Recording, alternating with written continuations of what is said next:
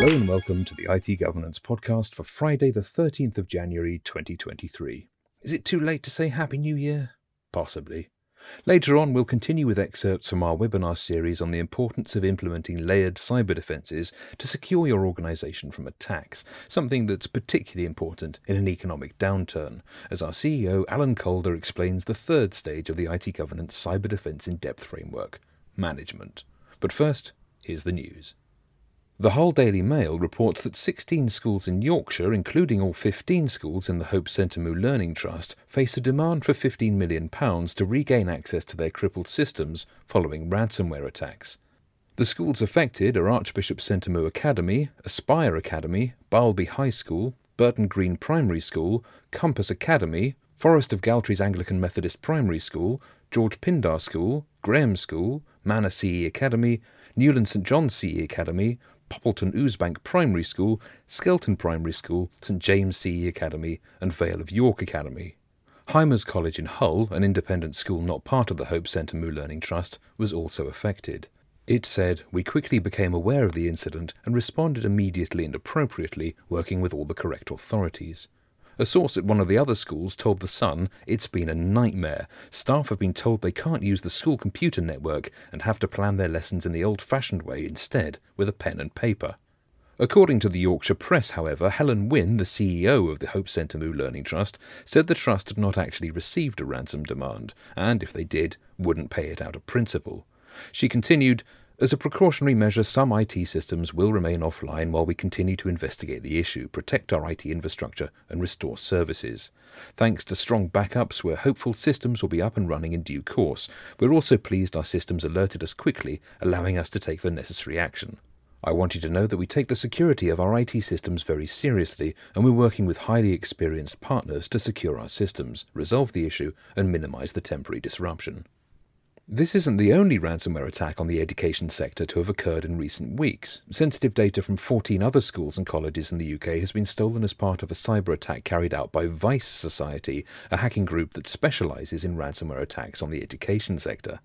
According to the BBC, the compromised data includes information about children's special educational needs, children's passport scans, and staff salary information and contact details.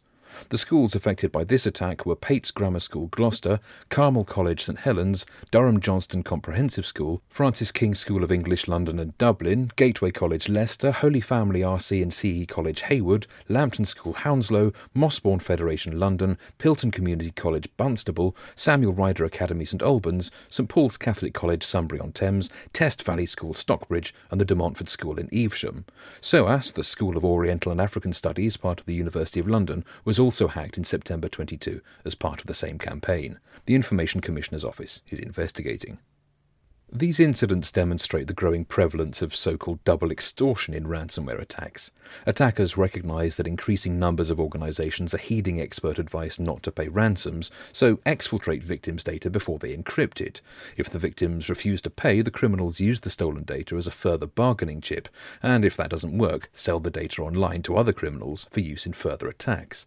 This is obviously not to say that it therefore makes sense to yield to the attacker's terms. The information has already been breached and you have no guarantee that the criminals will delete it.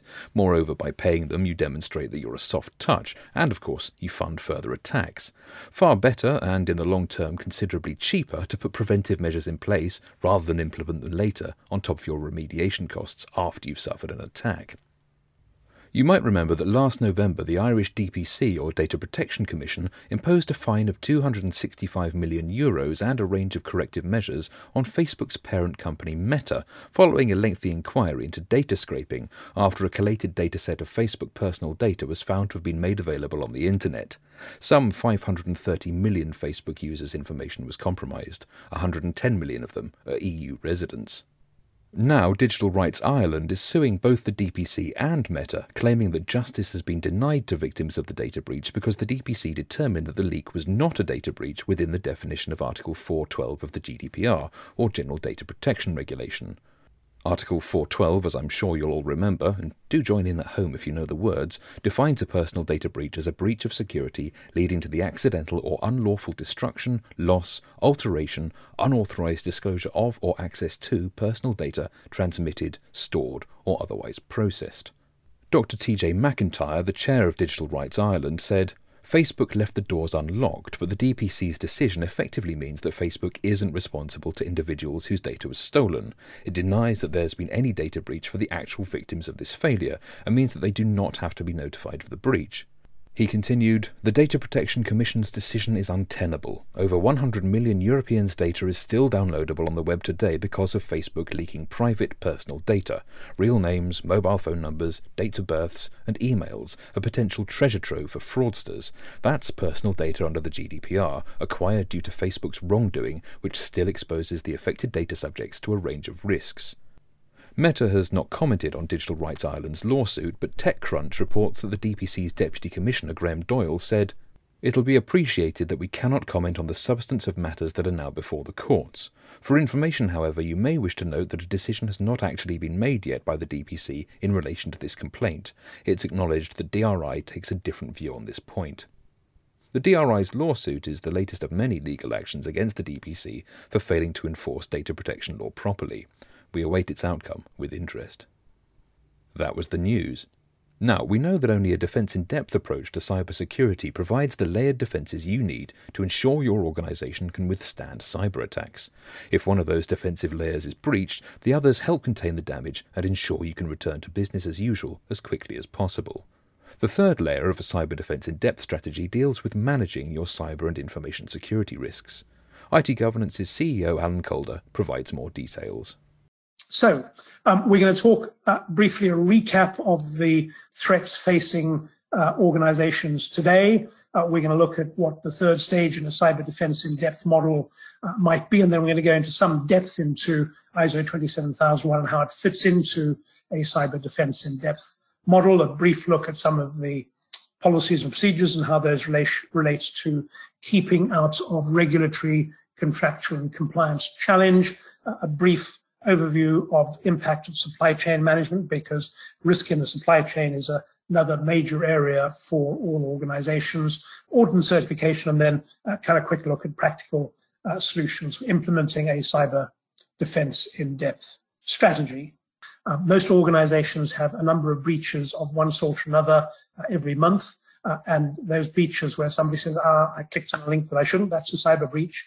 It takes you time and money, even if you deal with it quickly. It takes you time and money to deal with. So what does cyber defense in depth look like?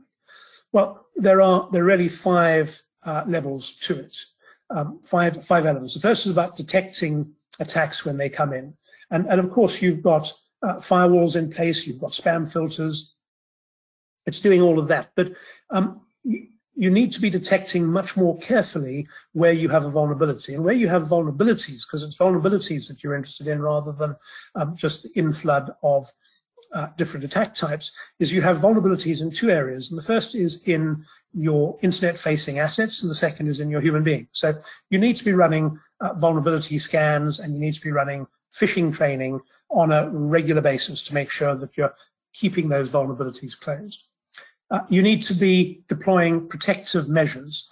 Stuff will get through. People will not recognize that they've clicked on a link. So you need to have a good incident response process, which is trained, rehearsed, and trained. You need to have Cyber Essentials, which makes sure, particularly if you go with Cyber Essentials Plus, which makes sure that you've got in place basic technical security controls.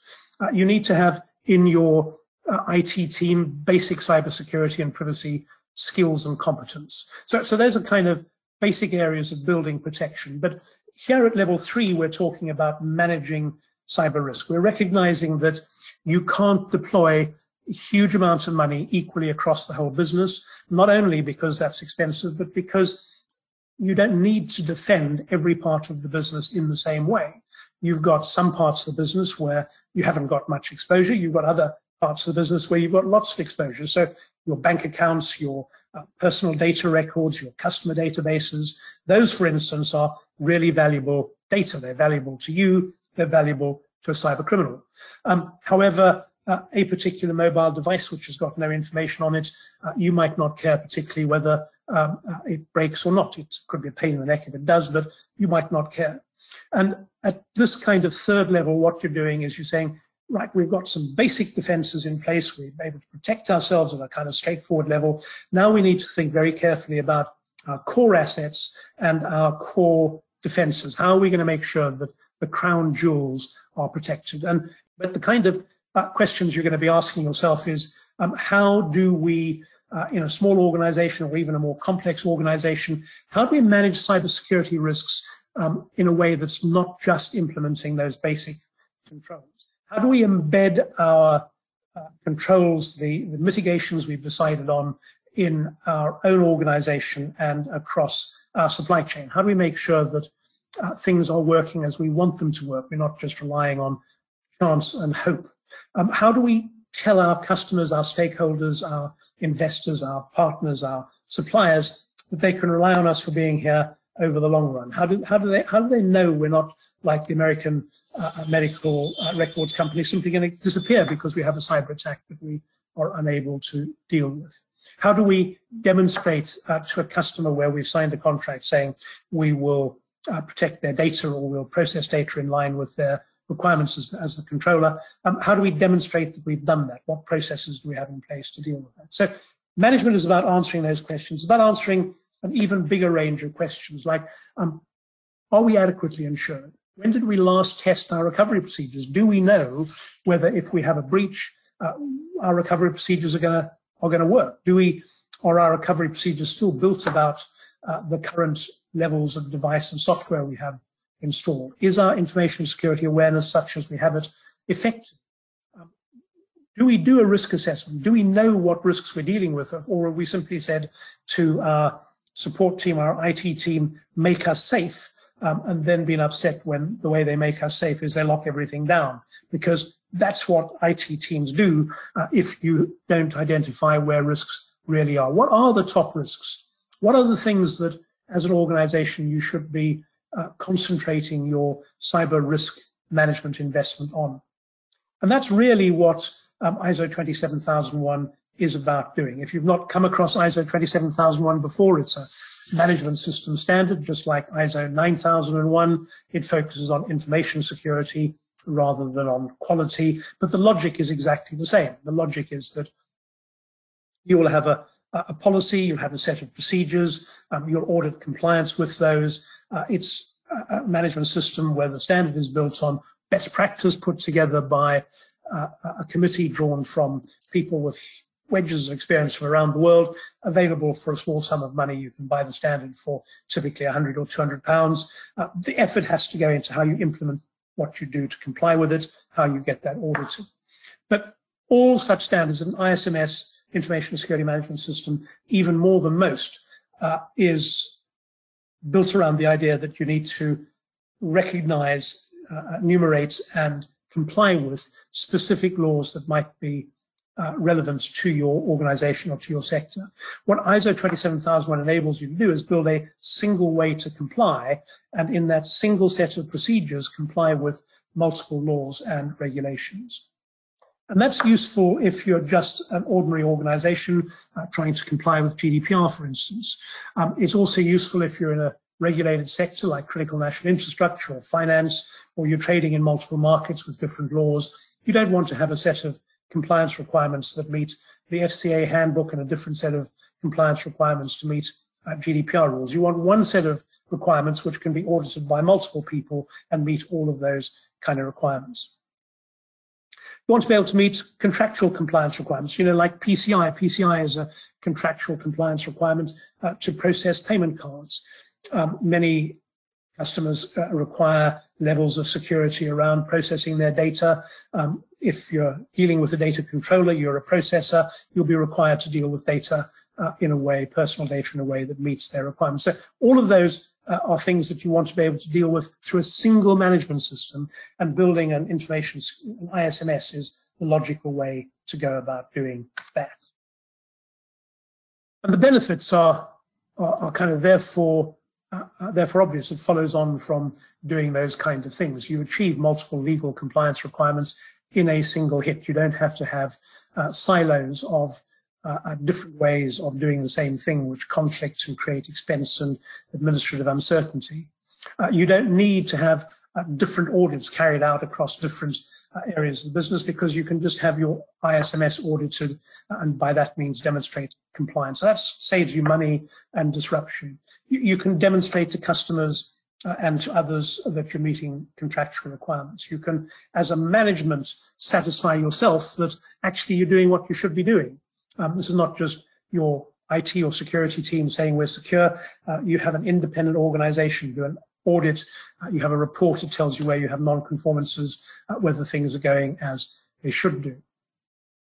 Enables you to improve security through the business. You get people involved in it, understanding what they should be doing. The role of human beings in corporate security is significant. And the more people understand their role, they understand how to comply, all of that helps. And of course, all of that adds up to you not having breaches, you winning more business, you having a more compliant business, and that adds up to growing prestige and long-term success, particularly in an environment where you're dealing with recession. The last thing any organization can afford in the middle of a recession is suddenly having to deal with a cyber breach that you weren't planning on.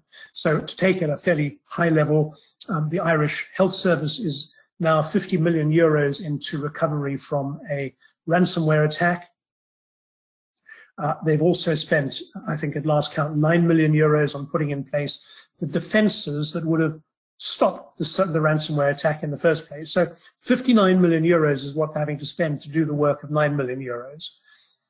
It's a simple message. Spend the money now to make sure you're secure. It avoids having to spend an awful lot more on dealing with the consequences of a breach.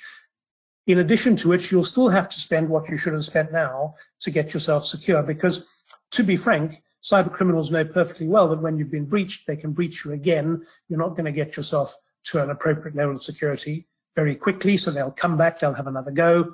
And we see instances where cyber criminals going after known vulnerabilities, a single organization can have 2 or 3 attacks within the same 2 or 3 hours from 2 or 3 different cyber criminals. So that's the kind of reality. You've got to be dealing right now, today, if you haven't, with building a cyber defense in depth. So ISO 27001, as I said, it protects your reputation from the consequences of not being able to respond to a security threat. Suppliers and stakeholders want to know you're going to be around for the long term. It enables you to avoid regulatory fines. And, you know, British Airways is just one example of organizations where a 5-week gap between an iframe on a website and the website enabled attackers to get behind it, lay their hands on millions of personal records, led to a significant fine, huge expenditure, huge investment of effort by British Airways dealing with something which they didn't think was a problem. They thought they were compliant. So you can avoid fines, you can avoid disruption, you reduce costs managing information security effectively. You know, you do in a recession, you want to be able to increase the level of your security. You want to be completely on top of it, but you don't want to be wasting money. And ISO 27001 helps you do that. It helps you improve structure and focus. It reduces also the need for frequent audits, because again, we certainly find that in a recession, customers spend more time making sure that suppliers are secure than they might otherwise, because they're very alive to the possibility of a hole in their supply chain. They're trying to manage their risk as well as. So how do you implement ISO 27001? Obviously, you go buy a copy of the standard. That's a couple £100. The next thing you do is you create an implementation team. You put together from within the organization somebody senior, somebody from the business, somebody maybe from the technical team, but they're going to lead the implementation. This should never be an IT project. This is a business project. The business benefits are significant. You want IT supporting it, but you want the business brought into it right from the beginning, because the business salespeople, for instance, are going to benefit really disproportionately from the effectiveness of this. So create an implementation team, give them some training, make sure they understand what they're doing.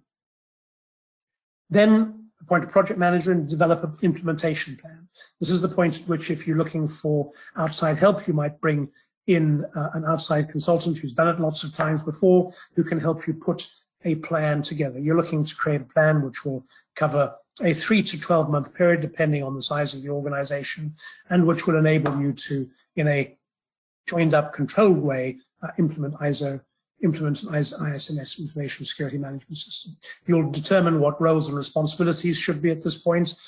You will put in place continual improvement processes. You've got to recognize that at the point that you start implementing an ISMS, you'll already be doing quite a lot of the things that ISO 27001 would expect you to do, and you're going to document them and you're going to improve on them. There will be other gaps which you'll identify and you'll want to build on that, and over time you'll continually improve what you're doing. And then you need to be building awareness internally.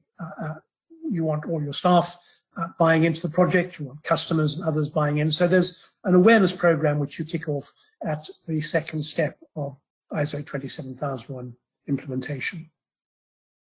The third step, and there are 9 steps in this, this is a 9-step process I first wrote about probably 9-10 years ago. We've deployed it in thousands or hundreds of organizations. We've sold thousands of copies of the books. It's a process that really works. Step 3 is initiating the information security management system. It's agreeing a top-level information security policy, a couple of page document which says this is the organization's approach to information security. It's signed off by top management. It sets the scene and direction for implementing information security inside the organization. You also at this point determine what your documentation structure will be, because, like any management system, you're going to have procedures and you're going to have some records which track how work instructions or procedures have been implemented. Many of those records will be in the form of computer logs, but you need to think through how you're going to put that together. And that's part of the job of your implementation team. So 3 steps are really what you might call working out how to make a good start. You don't want to go pell-mell into it because you'll suddenly go, oh, we forgot this, we forgot that. So make a good start, first 3 steps in implementing ISO 27001. The 4th step, having decided on how you're going to do it, is really then to finalize the actual scope of the management system. This is kind of where it starts getting a little bit complicated, because it's easy if you're a small business with 20 or 50 employees. The scope's going to be the whole of the business. Scope basically is what do I draw a line around where I know who the management team is, and we know who is outside of the management system, and we have to govern our relationships with them. It gets more complex the larger you get as an organization. If you're a group made up of multiple entities, are you going to have a management system which covers all of them, or is it going to cover one of them? If you have many departments or divisions, if you're international, all of those elements in determining what the scope of the management system should be. But it's a critical step, this 4th step, because unless you know which bits of the organization you're protecting, you can't work out how you're going to go about protecting them. Once you've decided on the scope of your management system, you can decide on the scope of your implementation project. Obviously, it's going to be the scope of the management system, but you kind of want to look at your implementation team and go, actually, can we do this? And you might say, well, the scope is going to be the whole group. We've got 10,000 employees in 50 different countries, and then you look at the implementation team and competences and go, actually, we can't do this. It's too hard. Which are the key businesses we need to focus on? And you may shrink the scope so that your implementation team's capability matches that. But you want to make sure that scope of the management system and scope of the management team, of the implementation team, are aligned in a way that enables the project to proceed. So great, now you've got a scope. Now you can think about what controls you put in place.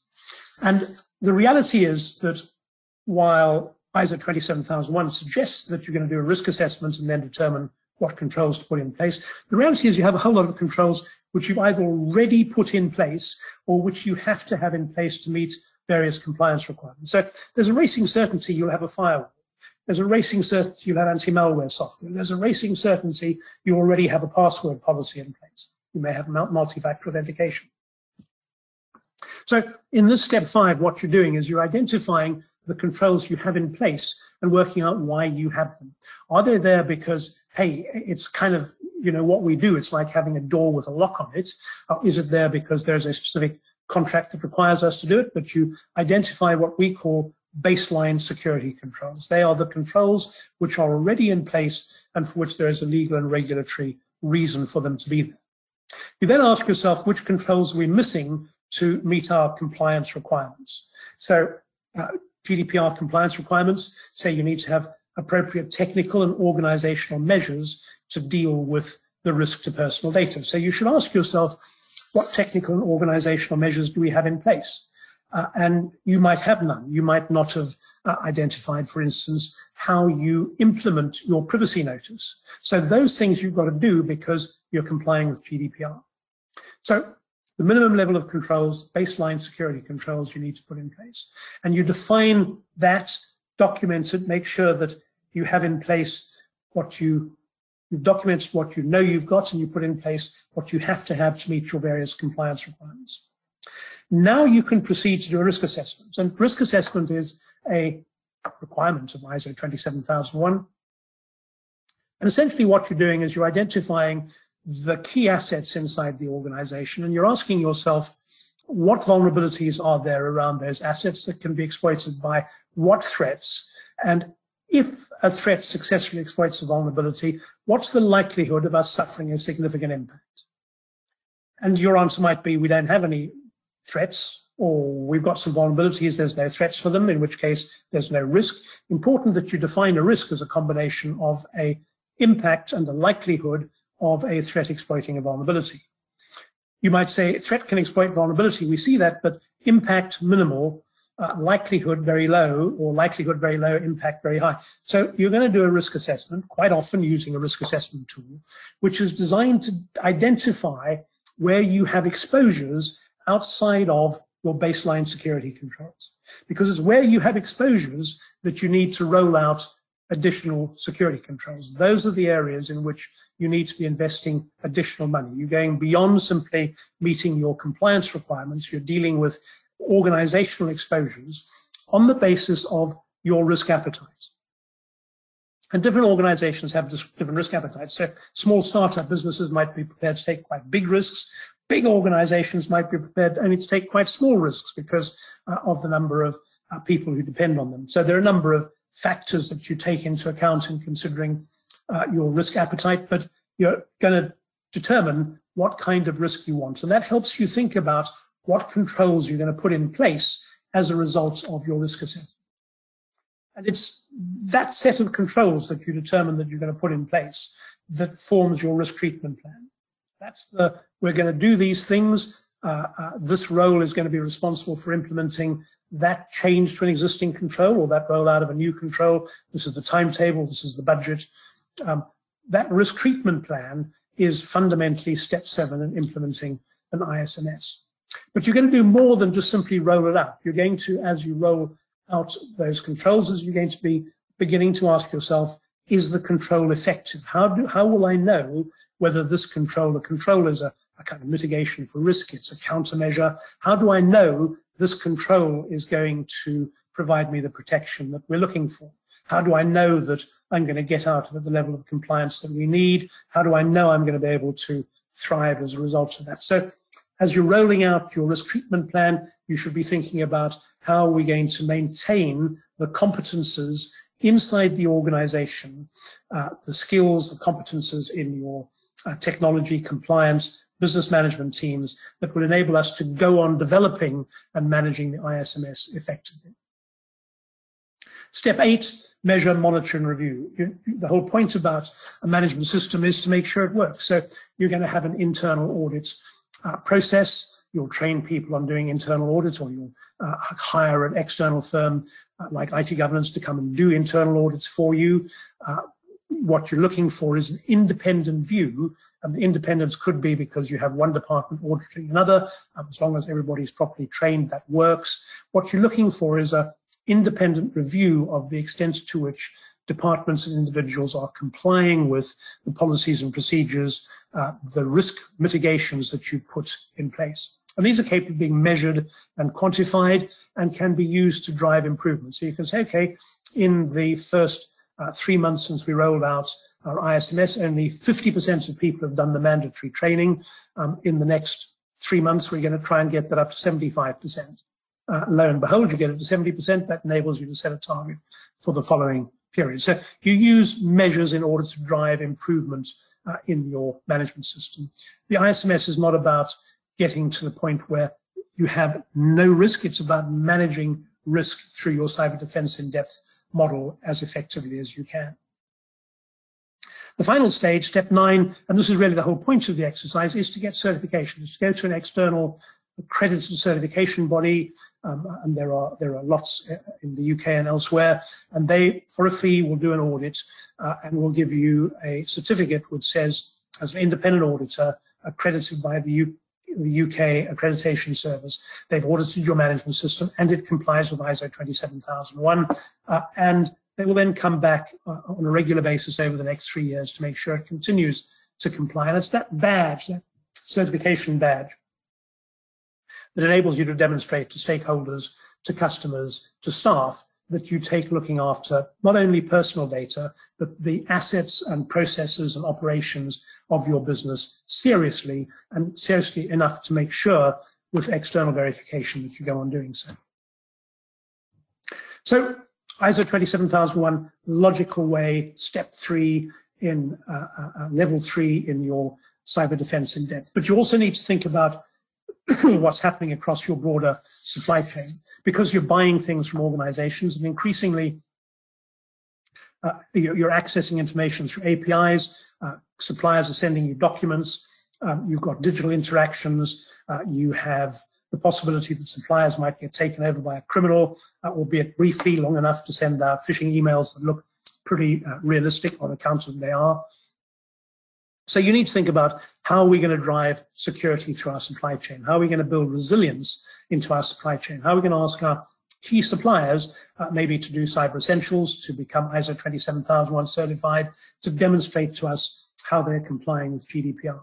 All of those are key elements in building robustness in your supply chain as you move forward into the next 6 to 9 months of potentially challenging economic circumstances.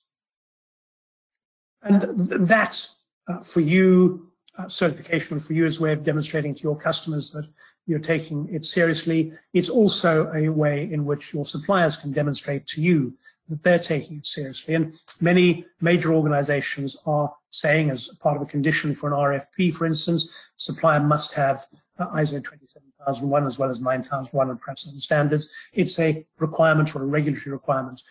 And so it becomes something which proliferates through the supply chain. It kind of makes sense to do. If you haven't got ISO 27001 certification in place, it makes sense to do it proactively before you're forced to do it, because not only does that mean that you're on the front foot dealing with customers, but it means that you are really on the front foot dealing with your own specific cyber risk.